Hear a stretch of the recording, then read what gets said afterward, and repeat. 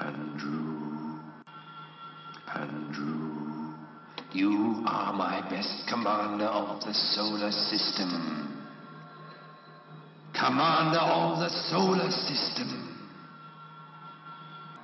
My dearest Andrew, listen well and obey this my command. I got to warn you. You're doomed to stay. Go. Go.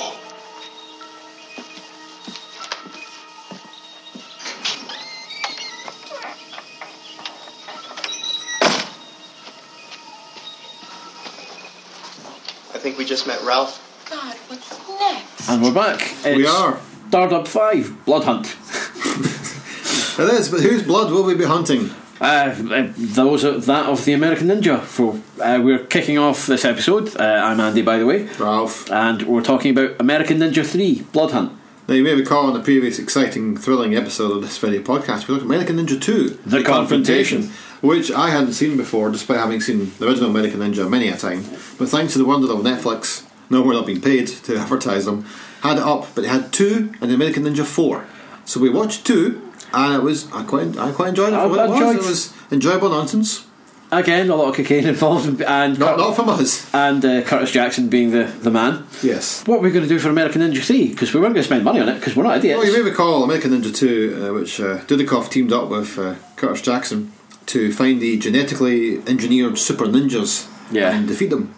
And they were left to have a fabulous time at the end. They're like, yeah. So obviously, to expand the mythology, American Ninja 3 has a whole new protagonist. It's true. So there was a Michael Dudikoff season on one of the channels I have available to me via satellite.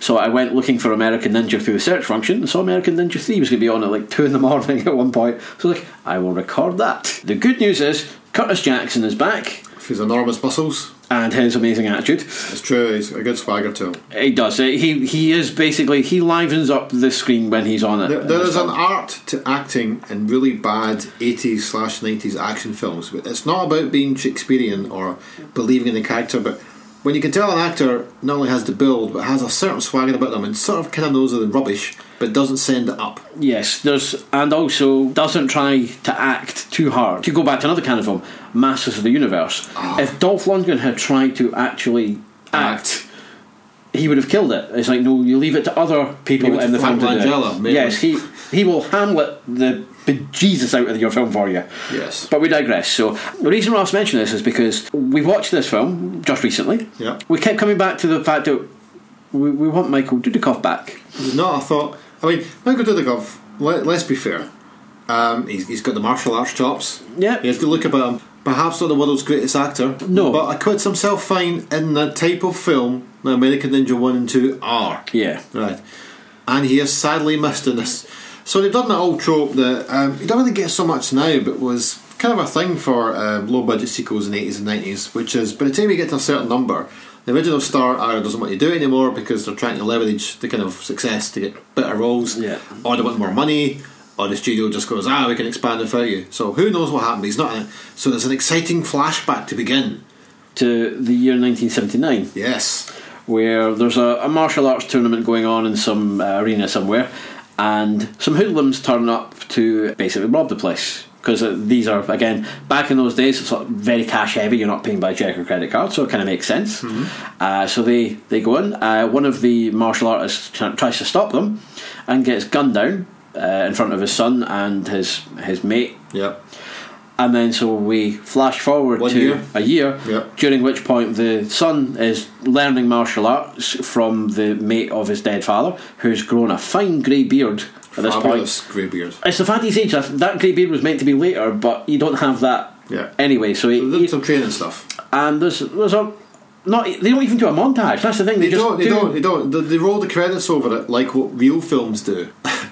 Instead of giving us a good synth pop score, which we'll come back to later. Yes, you then get just little snippets of the training, and then look, he's now a ninja.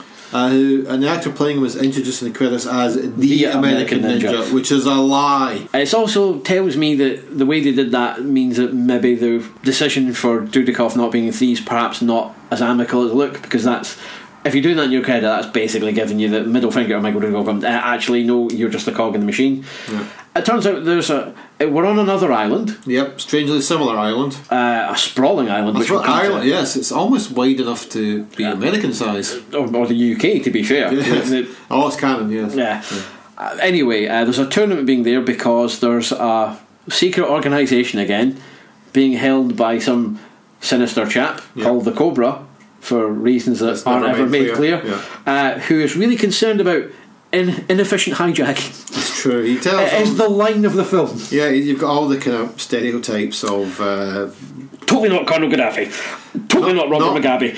not those people, but stand-ins for them. And he says, "Look, I'll sort out things via a scheme which is never really clearly defined." It seems to involve viruses, There's a laboratory. guys in pants. Yeah, there's basically a laboratory which looks rubbish, right? And there's blue ninjas either side, and then there's 5 dudes who spend the whole film standing on plinths, wearing nothing but their pants. And covered in some kind of cake to Covered make some them kind look of cake to make- yeah, like they've been germ And warfare. I keep watching the film and it's like, oh, when are they going to do something? They must be like super genetically engineered, or is it a throwback to the genetic ninjas of the last film, or have they got special powers, or what? They only do one thing: is in the background of a bit of a fight scene, one of the guys has obviously had a little bit of a muscle spasm because he shuggles a wee bit, and it is very distracting. You're like, oh, chap in pants shuggled. So fake Dudikoff goes to this island to compete in this karate tournament, Where he meets up with Curtis Jackson. and a douchebag. Yes, a comedy sidekick. Comedy sidekick. Because it is the curse of action films that someone along the line thought a comedy sidekick makes an action. Where's it come from? I'm trying to think what action. I'm the only one I can think of. The person I feel that we should blame is Clint Eastwood for having that baboon. As No, we'll not blame Clyde the baboon. no, but I'm saying people saw that and thought, well, we can't afford a well-trained baboon, but we can get an oaf to give us laughs in our action films. I would rather have a baboon than a monkey. But Well, that would cost more because you have it to have would, animal yeah, humane animal services and all trainer, that. Yeah. So they just thought, takes. we'll just get some off because comedy sidekicks ruin many a film. One film in particular that comedy psychics ruin is the 1995 Judge Dredd film. I was just about to say it because I watched that the other night. I'm aware, which is not the best film, but would have been 10 times better had it not been all about a comedy psychic and not about Judge Blooming Dredd. Correct. He killed it, and there's a lot of good bits. We digress. Let's get back to the Back to American Ninja 3. So they have the little tournament. So it starts off with David Bradley, the American Ninja, showing his skills. Not David Bradley, the actor who's the first Doctor in New Doctor Who. Yeah, exactly. Otherwise, or maybe they are. Well, Have you seen them in the same room together? no. Until that's proven, then Wasn't there another David Bradley? Was the Pinhead guy? Was that not David? no, it's Bradley? Doug Bradley. That's the same thing. Could be a friend. Could be a Brother. friend, relative. Aye, who knows? Anyway, he starts off by basically smacking the British chap Yeah. because he's a European champion. Gives him a bit of a down to show his skills. Then they're out in the town. Douchebag's introducing him to random birds. Yeah. Curtis Jackson gets in there, takes one of the lady's hands, puts it in his, and just goes, "Hey." Straight away, he's there. He's got swagger. He's got game. We like him. He is genuinely enjoyable. You could. He has a fine screen presence. I think if they'd done a Luke Cage around that time, Yeah. if Canon because I had a lot of Marvel rights, you would have put him as See, Luke Cage. what the sensible option American Ninja 3 should have been is to have just said to that guy, "You are now the lead. You're no longer second fiddle to Dudikoff. You're the lead," and he could have had a sidekick, and that's all we needed. And you had done there, you killed all the ninjas quickly and easily. Correct. But anyway, David Bradley, or Sean as his character, he sees his master being taken away by ninjas in broad daylight because that's how ninjas operate. It's true. They're very stealthy. Yes, and so he goes following ninjas In a taxi. Yes, see, so but he finds they get taken to some horrific seedy hotel. Yeah. Gets taken up the stairs. He is then attacked by a couple of ninjas. Now, the first one kind of tries to attack him, but in a non-lethal way. It does look like he's trying to slow him down. Yep. At this point, David Bradley kills him, Yeah. which we took issue with because We at did. that point there was nothing that was this. Excuse me, ninja's going in for a kill. He's just going in to fight you. That's acceptable. Second one tries to punt him off a building, so that's justifiable homicide for me. I don't know. I think he could have injured the dude. I don't think the situation was still in flux. I think in a court of law, though, you would say that the building one, he tried to horse me off the building. You would know yourself. Is that a real ninja attacking me in broad daylight wearing black, or is it just a dude dressed up? You just don't know yet. Anyway, but you would still, in a court of law, the second one you would probably get away with. I'm not sure. I need to read up on my ninja skills. The first one, however, you've just straight up killed a man. Yeah. Then there's a fight scene. They end up at the docks. He basically kills a couple of guys in an exciting underwater scene. Because underwater fight scenes are always exciting. Exactly. Then goes back to find Curtis and Douchebag and tells them what's going on. Seeing that he saw his master there, he goes to the authorities to try and say, and in a rare display of common sense in an action film, I guess you see the captain. We know he's a captain because there's a large sign at his desk that says Captain. Goes to see the Minister of Interior. We know it's the Minister of Interior because there's a panel on the door of the house that says Minister of Interior. Very large letters. It's true. So he does the sensible thing of speaking to the relevant authorities. Yes. And goes nowhere, just so that will justify the action to come. It turns out, though, he didn't actually see his master. What? There was a young lady who was in charge of the ninja, or nominally in charge because they've been supplanted and they're now loyal to the Cobra rather than her. So she's playing along, but she was disguised as the master using her female ninja skills. Or a mask and a wig. And her female ninja skills. Because it does specifically point that out. Yeah. To be fair, they researched their stuff. It's true. It's rigorous. Cue more ninjas attacking Curtis, Sean, one-on-one. Yeah, one at a time.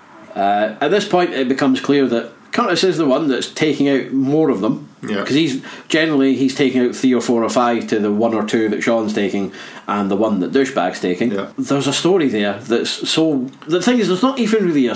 There is no story because you think, because you see the scene in the lab early on, it's going to be just like American Ninja 2. They're genetically engineered ninjas or superpowers, and the guy's called the Cobra, so maybe the leader is a secret ninja himself. No, nothing happens. All it basically is that he's infected these dudes on the plinths with the pants. But he's training something, so he needs the strongest person there for reasons. Yeah, that's what. Yeah, he's organised a tournament to get the strongest ninja, so that he can inject the strongest ninja and get his ninja powers out of him or something. It doesn't even go back to what the kidnapping's about. Exactly. How will this help you with kidnapping people? I know, or inefficient hijacking. Exactly. I think there was a whole strand of germ warfare being there. It's like, rather than do that, just virus bomb people and stuff. However, it kind of gets lost. Turns out the female ninja is actually a good egg, but she's just trying to stop things. But she's played along with for a while. Yeah. She then teams up with Curtis and co. Yeah. There's a fight. Basically, then, but the film becomes an unremitting death fest. But the good news is the comedy douchebag gets shot with an arrow once and dies very quickly. Doesn't even get a speech. It's because it's straight to the heart. Even so, good though. Although the guy wasn't firing his arrow properly. Curtis Jackson kills a lot of people. Yeah. There's an evil scientist. Shoots them as well, and I suppose he uses his gun as a sword, which was quite a good move. Basically, whenever Curtis is on the scene, it's great. When he's not, the film sags. David Bradley is not a Michael Dudikoff. No. Which is...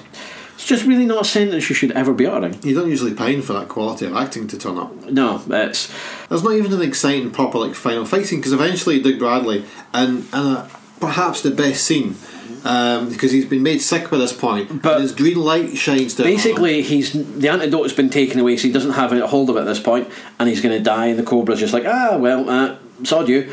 And so what he does is basically goes into some kind of ninja trance. Like, I just had flashbacks of G.I. Joe and the Arashikage kind of stuff that Snake Eyes used to do. I was just more thinking it was like a Poundland version of the Incredible Hulk TV show, because the green light shines on him, he starts to sweat, and then he rides up as well. He's like, and you think, he's going to go for it, he's going to do something amazing, and you think the man known as the Cobra will suddenly turn out to be some kind of magic ninja, but no, he's just a guy in a suit. And so then he basically just ninjas the illness out of him through ninja, because that's how it works. It is. And then leathers him. Looks like he's won. Curtis comes in. He goes, I've got the antidote for you. He goes, I don't need it. He's like, you an idiot. And then the Cobra suddenly comes back to go, Yeah. And then American Ninja scalps him. He drops. Then they walk out. End of the film. It's kind of, you have the lethal weapon. I'm too old for this kind of thing. Yeah, next time we're not robbers or bad guys. Yeah, it's always ninjas, man. Always ninjas. Ha ha ha. End of the film. And then the most horrific assault on the senses. It's true, because you think it's over. So the first credits roll over the scene of the police being outside, and you think, oh, something's going to happen, and it just goes to black, and the song begins by George S. Clinton. And some women. The Cobra Strikes. And if it's on YouTube, I will link to it in the notes for this, because, well, basically, if I suffered, other people will suffer.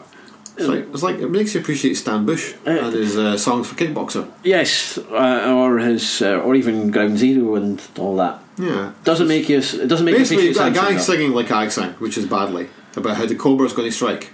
The Cobra, the guy who did nothing the entire film, will strike. Yeah, basically it's off-key falsetto. It's brutal. So it's American. We've only got one more American Ninja film. There's only one left, which is on Netflix, just called American Ninja 4, I believe. Yeah, but the good news is Dudikoff is back for 4. But Curtis Jackson is not. No, apparently not. Can't wait to watch that soon. So you've got Dudikoff and American Ninja Cat from 3 teaming up. Sorry, the American Ninja, that's what he's called.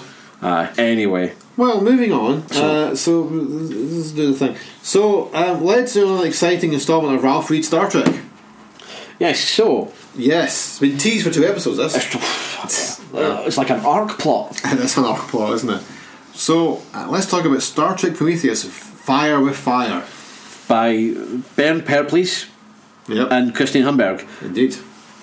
Now let's read the back cover blurb so you know what's. Give me the book. It's my book. I wanted to read it. You're going to read it in a second, okay? I'm going to read the back cover blurb to you, alright? There's some points of interest with this book as well. A mysterious terrorist organisation has carried out several attacks against the Federation and Klingon Empire. Tensions are running high in the region already crippled by conflict. The perpetrators are tracked to the Lembata Cluster, a mysterious region of space whose inhabitants, the Ren-Io or Renio, or I don't know how to pronounce them, regard the true Alpha Quadrant's powers as little more than conquering tyrants. The Federation are desperate to prevent more bloodshed and have sent their flagship, the USS Prometheus, which is an error because the flagship's the Enterprise, into the cluster to investigate the threat before all-consuming war breaks out. Want it now? Yeah. Okay. So it's an exciting cover. It's a starbase, by the looks of it, getting blown up, and it's a bit of a cheese wedge version. It's a cheese wedge, yes. Version of a starship. Yes. With, is that like split level in the cells? Well, it could be. Like an X-wing. Well, no. Let's go through the points of interest about this book first. Now, if you're in the UK, it used to be that basically the books in America were done by Pocket Books, which is a division of Simon & Schuster, and have been that way for a few decades now in terms of original prose fiction. And generally in the UK, these were printed by Titan Books through the 90s and early 2000s. And obviously at some point, Titan or either lost the license or decided it wasn't worth their while to print them here. Also coinciding with Star Trek being a bit of a decline in terms of popularity. So we've had them generally imported just from Pocket Books. But as of this one, November, they're now printed by Titan again in the UK, which is quite interesting because these are the first Star Trek novels to be printed in the UK in about 20 years. Are they actually? Because it is still US and Canadian pricing on it. Yes, but it says Titan Books on the spine and the indicia, and it also has different font and slightly different cardboard So cover. does it mean potentially that they've got the license from Pocket Books then? It basically means they've got the license to print them here. It's identical. The only thing they've changed is that the Pocket Books usually credit the cover designer on the back, and Titan Books don't, which is a bit of a shame. So that's a point of interest. The second point of interest is that outside of the US and the UK, sort of the biggest fan base for Star Trek is in Germany. German fans have got their own industry of doing fan films and audios and the likes. It's also a big enough fandom in Germany where they have quite big official Star Trek conventions that happen there as well as unofficial ones. So it's been a bit of a surprise that we've never really had any sort of German input into the spin-off fiction. So what's a bit different here is we've got 2 German authors. Now it's not clear, it's not made clear in the book as to whether they wrote in English or whether they did it in German and it was translated by themselves or whatever. It's not clear, but it's actually nice to see a bit of the international fan base actually get a little bit of an inroads, because the Star Trek novels are pretty much a closed shop right now. It's the same people writing them all the time. It's a bit of a different voice. So this is in fact the first of a trilogy.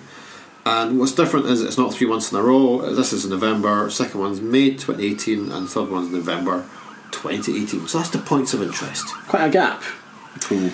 Yeah, I think it makes sense because this is what they've tried to do before with other kind of spin-offs that aren't based on a TV show like Seekers and Vanguard and stuff is that generally you only get one Star Trek novel a month, so there's only one slot a month. And I think if you're trying something new, which is mostly original characters and a mostly original setting, I just think commercially it probably doesn't make sense to put them out 3 months in a row. So I can understand why they split it up with the usual output.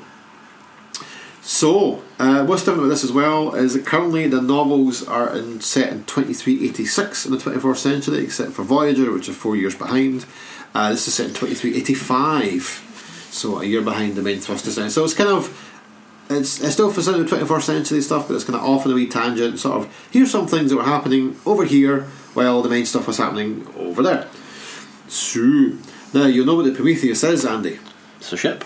Do you remember that one episode of Voyager called Prometheus, in which the Doctor, the holographic Doctor, beamed himself to another Federation starship? Which had the other Doctor played by Andy Dick played it. Now, unfortunately, that's an episode we can't really watch anymore. If you want to know why, type Andy Dick actor into Google and you'll see he's been accused of various unpleasant things. So his character is, funnily enough, not included in this novel.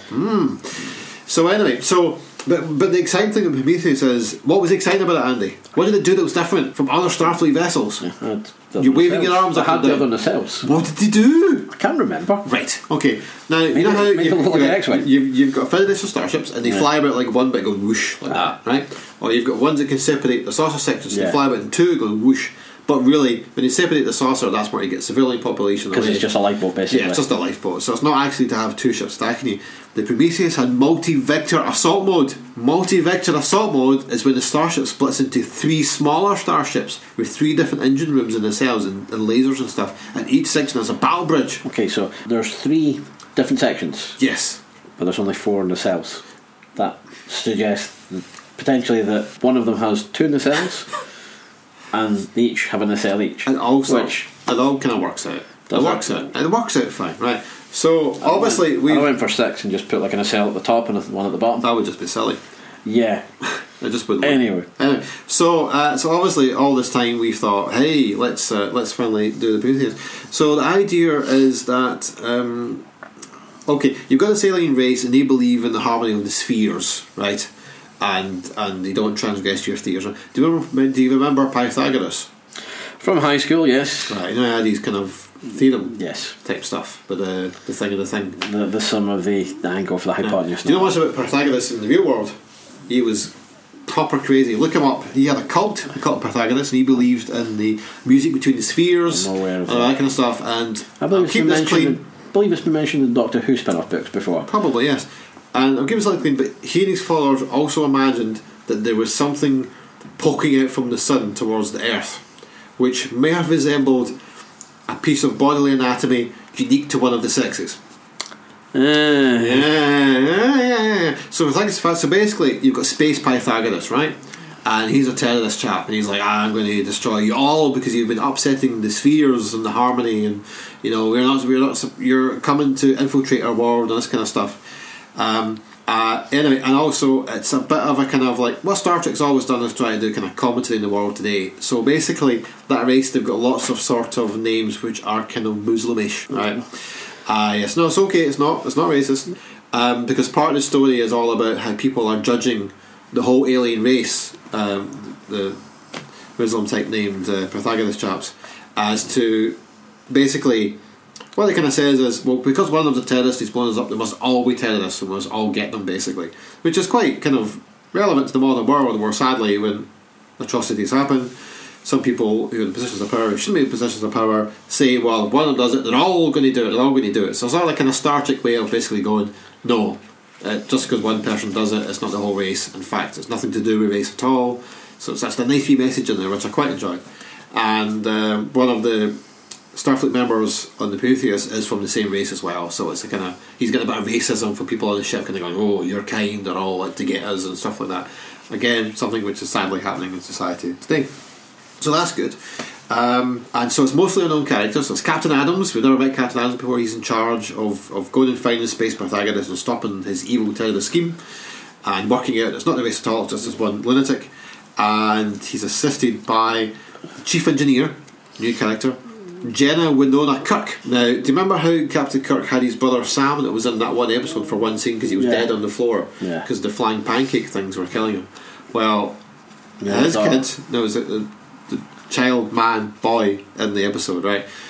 So Jenna Kirk is James T's brother's great granddaughter. So great grandniece then.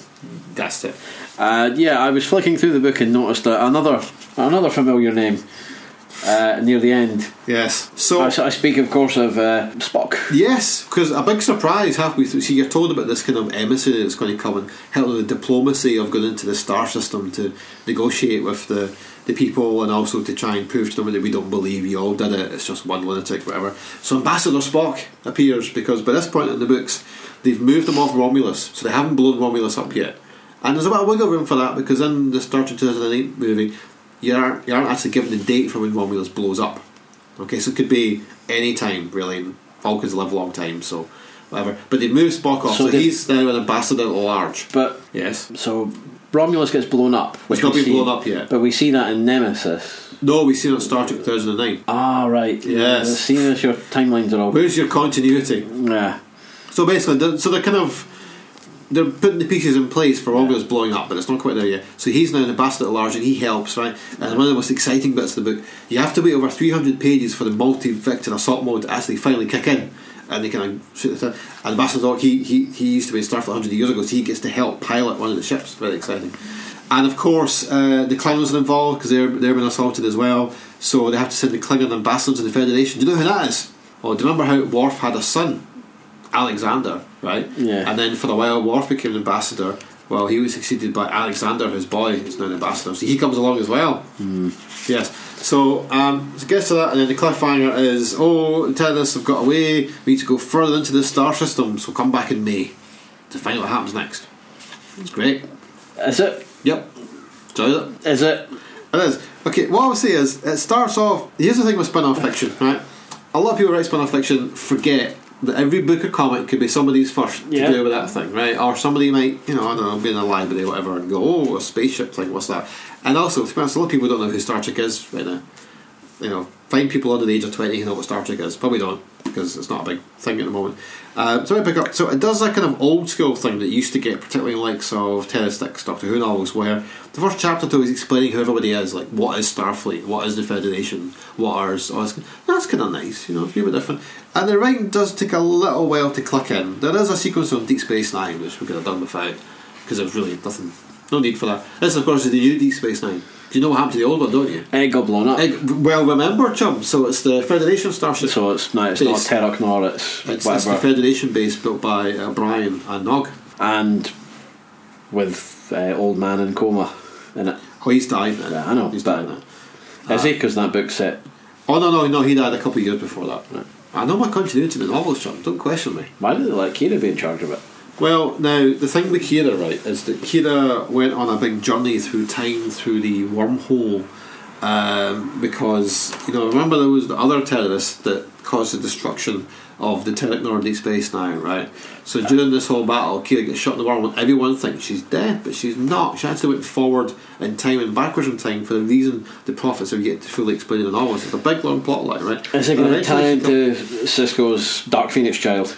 It looks like it's going that way, but also, do you remember the other plot line they had for a while about this Bajona man that comes through the wormhole, and actually he's either from the distant future or the distant past? It's like, ooh, what's going on there? And Kira falls for them, and it turns out that her memories are the memories of someone else that were given to her by the wormhole aliens, which went travel through time. Yes. Okay.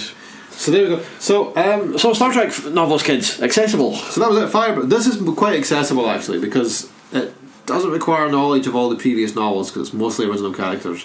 And it does explain what you need to know at the start.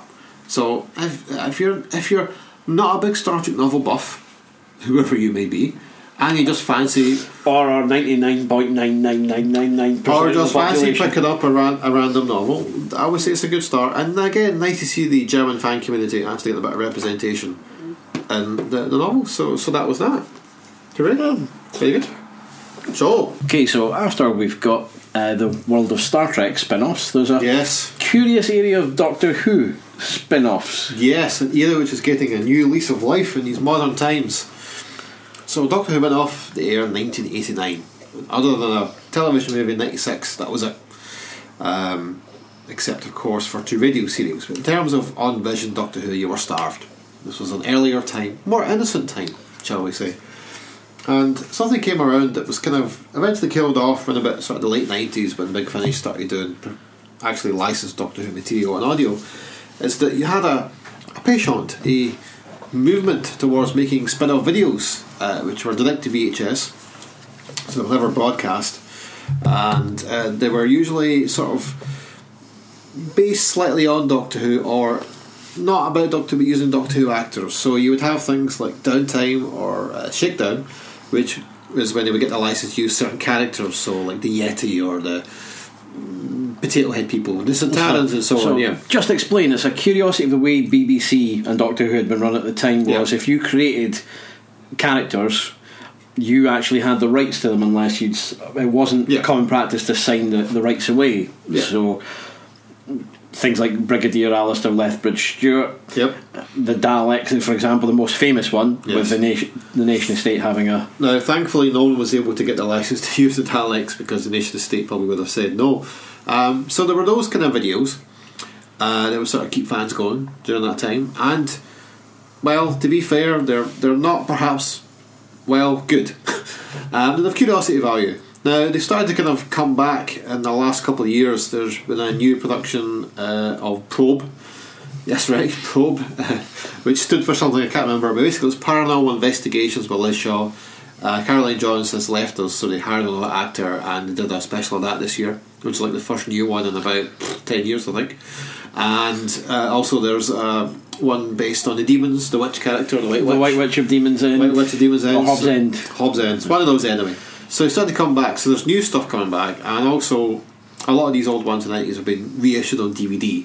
So Wartime, which was the Benton one, Downtime 2, which are the ones featuring the Yeti, and the Fuhrer. So they're starting to basically get pumped out again to an unsuspecting newer generation of fans who go, "Oh, I didn't know these existed. Spin-offs with Doctor Who and Vision. These will be great." Ho ho. So that was the kind of Premier League of them. There was a sub-league where they would go, well, we haven't really got the licence to do it in Doctor Who, but the videos sell enough to get by, and a lot of people making these had sort of ambitions to, get jobs at the BBC or so on and so forth. So they would do things like this one we're going to talk about, the Airzone Solution, which has Doctor Who actors in it, but isn't actually anything to do with Doctor Who. So, what is the Airzone Solution? Well, BBV, Bill Baggs' video was... Bill and Ben videos, actually. Thank you very much. Yes, I forgot, I just stand corrected. Was kind of like the main player. Them in real time were made all the... Keith Barnfather. Keith Barnfather, yes, right. They were the two kind of main ones that were making it. That was Susie the dog shaking her legs. Nick Briggs, who's better known today for fans of spin-offs as the guy who ran Big Finish from about 2006 after Gary Russell went on to do other stuff. So he makes Doctor Who audios, but on television you'll know him as the voice of the Daleks, the Cybermen, the Judoon, the Nesting Consciousness, Dice Warriors in one episode but not when they came back, the Cybermen, and a few other bits and bobs, and the chap in Torchwood Children of Earth. Well done, very good. So before that time he sort of worked particularly with Bill Baggs on his videos and was involved in things like the Auton trilogy and so on. So the Airzone Solution, and the big selling point at the time, before we tell you what it's about, was here's an hour long special that's got 4 Doctor Who's in it: John Pertwee, Peter Davison, Colin Baker, Sylvester McCoy, as well as Nicola Bryant, who was Perry in the show, Michael Wisher, who was Davros, and Gary Russell, who, well, he wasn't kind of known to Doctor Who child fans. actor. Yeah, child actor, that's right. So that was the kind of selling point, is no one else we get to see all 4 Doctors act together. So even though they aren't playing the Doctor, it's kind of like, that's kind of cool, it's kind of nice, kind of interesting. Colin Baker had been doing his own spin-off called The Stranger, in which he was not at all playing Doctor Who, with Nicola Bryant, who's not at all playing Perry. So there were kind of weird rights infringing ones. This one, to be fair, isn't trying to play that game of, they're actually Doctor Who, but we're not going to tell you. They are in fact original characters.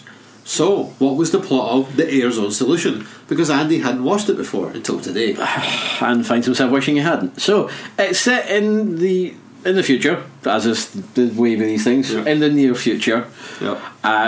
Basically it's a nice worthy piece is the best way to describe it, because it's got a good message about environmentalism and all that underlying. There's no ozone layer, so basically there's a level of so that it kind of kicks off with video footage being narrated by Peter Davison, who in this thing is a journalist, and he's exposing a company called Aerzone Solution, who have nominally been charged and working. The government have paid them to help clean up the air.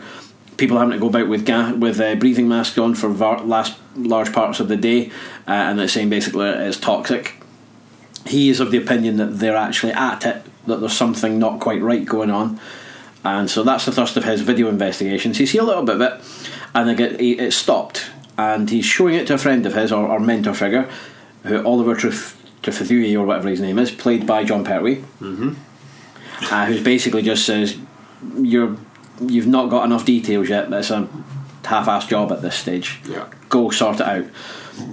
So he then is contacted by Sylvester McCoy, who's an environmental activist who you see briefly in one of the video clips of this programme, is saying, right, I've got a contact in Aerzone, who's passed him some details to allow him to get into the building. Indeed. He gets into the Aerzone building, sneaks in, sits in one of their offices, which just looks like a nondescript office. Like Susan the dog. So we'll go back. So he sneaks into one of their buildings, which is just a nondescript office, sits at a computer, uses a security disk he's been given to log in and start getting details, and oh look, he's in a room where there's a security camera pointed pretty much right at him. What were the odds? Thank you, Susan. You slept through all of this, Susie, which I envy you for. Just the dog is just shut up. That's a disgust by. I'm trying to headbutt my laptop. So the security come in and will basically kill him. And as he dies, his partner, Sylvester McCoy, has a vision, and the previously unintroduced, there's a weatherman chap played by Colin Baker, yes. Very light, airy, good TV weather personality, gets a vision of all this going on and passes out. Yeah, how mysterious. Yes. So then your story goes from there. So it's all a big. It's 1993, so to be charitable, X-Files had started in the US by this point. Yeah. So it's and again, conspiracy theories in the 90s after Oliver Stone's JFK were all the rage again. So it's just it's a big conspiracy, big business tying up with the government to try and sort out. Yeah. And so the whole it goes on like that. It's just the thing is, the ultimate thing is, the company are working on a solution. Yep. To be fair, yes, but their solution, it's an evil solution, isn't it? Because what they're saying is we're not going to compromise our current standards of living to survive, but we can't reverse the condition. So we've been experimenting on people and basically give them gills that let them breathe toxic air. Yeah. And the woman in charge reveals this at a conference, and obviously even the evil scumbags go, whoa, hold on, that's not too right. Far there, and it gets stopped. It's just so tedious is the problem. There's conspiracy theory drama has to be well paced, very taut, because you're relying on ratcheting up the tension up to a big reveal, and then either the conspiracy generally gets away with it in a bleaker sense, or your heroes triumph and win the day. Yes. But again, they've got a victory that's earned.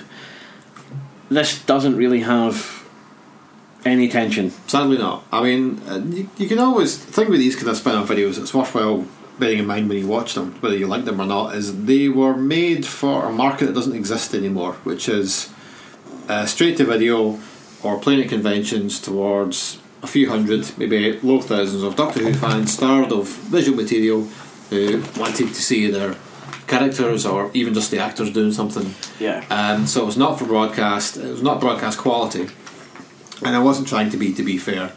It was just based on the sales of the video, and then they would move on. But sometimes they would try and put in bits of fan service that were perhaps strange. For instance, in this one, they went, wouldn't it be fun if Colin Baker and Nicola Bryant, who were the Doctor and the companion on screen, were in fact lovers? Let's show them in bed together. Ooh. Well, it's a topless scene. It is unfortunately topless Colin Baker. So. You also get to see in a shower scene as well. That's true. Yes. The thing is, it's not that you can gauge the performance as being good, bad, or indifferent, because I charitably say no one's really phoning it in. No. I didn't see John Pertwee rubbing the back of his neck at any point during it. I was disappointed by that. I thought he'd been doing it furiously. Well, the only reason why John Pertwee's in it is because he had heard this was being made and phoned up the producer and said, when am I being in it? So they wrote him in a couple of scenes just to get him shoved in there. It's just quite dull, is the thing. It's that. Yeah, it's one of the more, I would say it's one of the more well-known ones for fans that were around at the time, just because it did get quite a push, and it was, again, an attempt to move away from just, we're going to use Doctor Who with the serial numbers filed off. You can see the attempts to go there, but they were defeated by several things. First of all, a tiny budget, and it has that sort of early 90s very cheap video look. Yes. That, to be fair, a lot of broadcast television of that time has. Yeah, it's also, as I say, the pacing is written by Nick Briggs, who has went on to do many great things. Yes, Dalek Empire. Indeed. The first Dark Guys. Yes. Other things for Big Finish. Yes. And of course he is the voice of the Daleks on television. It's just, the tension isn't there. It doesn't ratchet up enough. It also has Alan Cumming in it. A couple of years before he was in Goldeneye. Yes, I think he'd still been in the High Life at this point. Yeah. Because that was on when I was in Perth, sort of, 92, 93. So he'd been at this point. So many years before he went on to ruin Nightcrawler and X-Men 2. It still has these feature. Yes.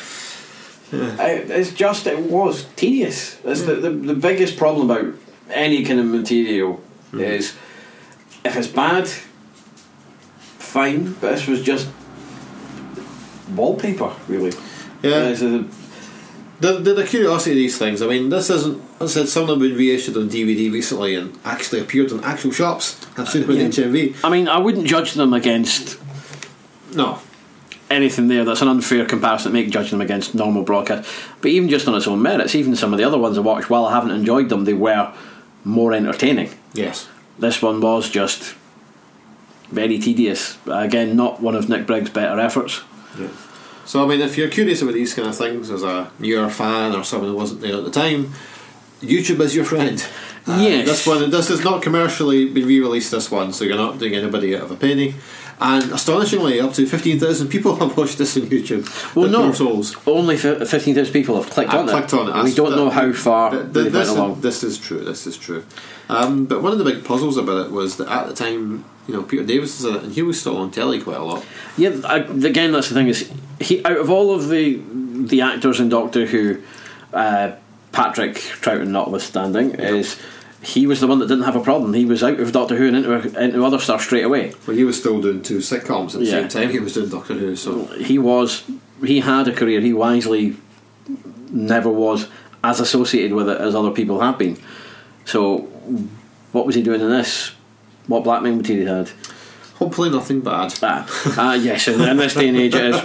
And you're sort of seeing Michael Wisher in it, who was generally quite an entertaining presence on screen. He generally turned up a lot in these films, as well as he turned up a lot in things like the audio visuals, which was running parallel to these videos, double at the same people that worked on them as an unofficial Doctor Who audio series. Yeah, if you read the book, it's Justice Served by MIWK books. It's out of print, but they may reprint it again as well, to imagine, as they talk about it at length, and they do mention the fact that Wisher could not get proper commercial work at this point. Yeah, at one point they talk about how it's such a shame that he was with these kind of, well, as he described themselves, amateurs in his living room making a play, and he's like, but it was only work he could get.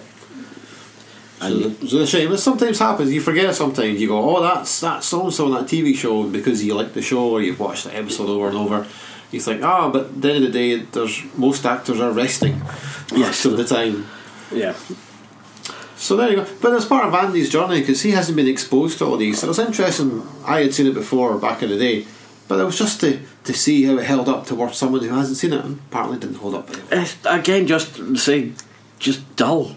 No. I think charitably the problem is also, although it's been a couple of weeks for you, gentle listener, it did follow on the back of the disappointment of American Ninja 3. It's true. Perhaps if there had been some quality entertainment to balance it, I might not have been as harsh a judge. However, I do say as a piece of drama, say you're looking at building that tension up and ratcheting up your conspiracy to, oh, here's your big reveal. Yeah.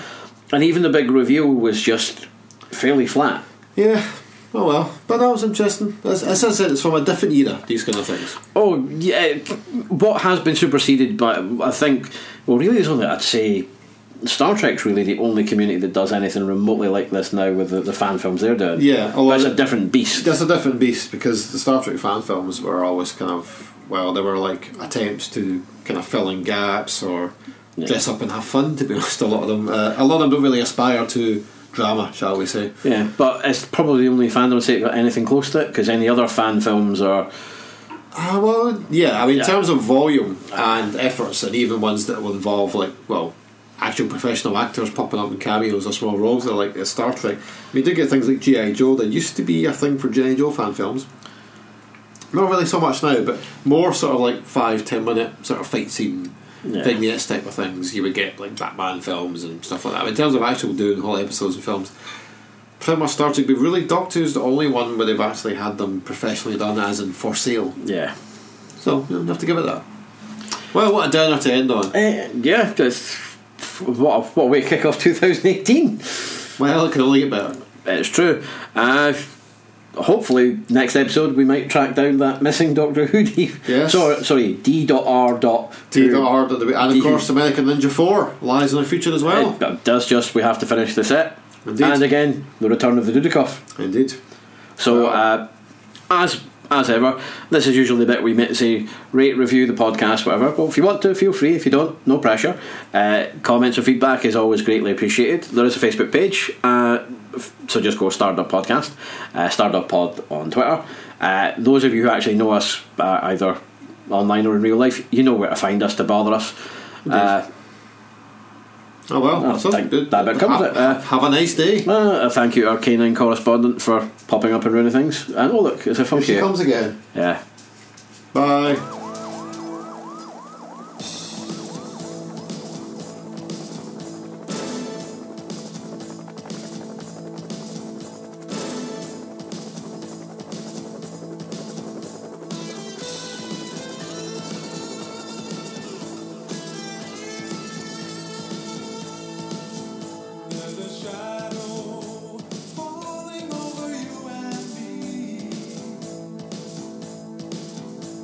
There's a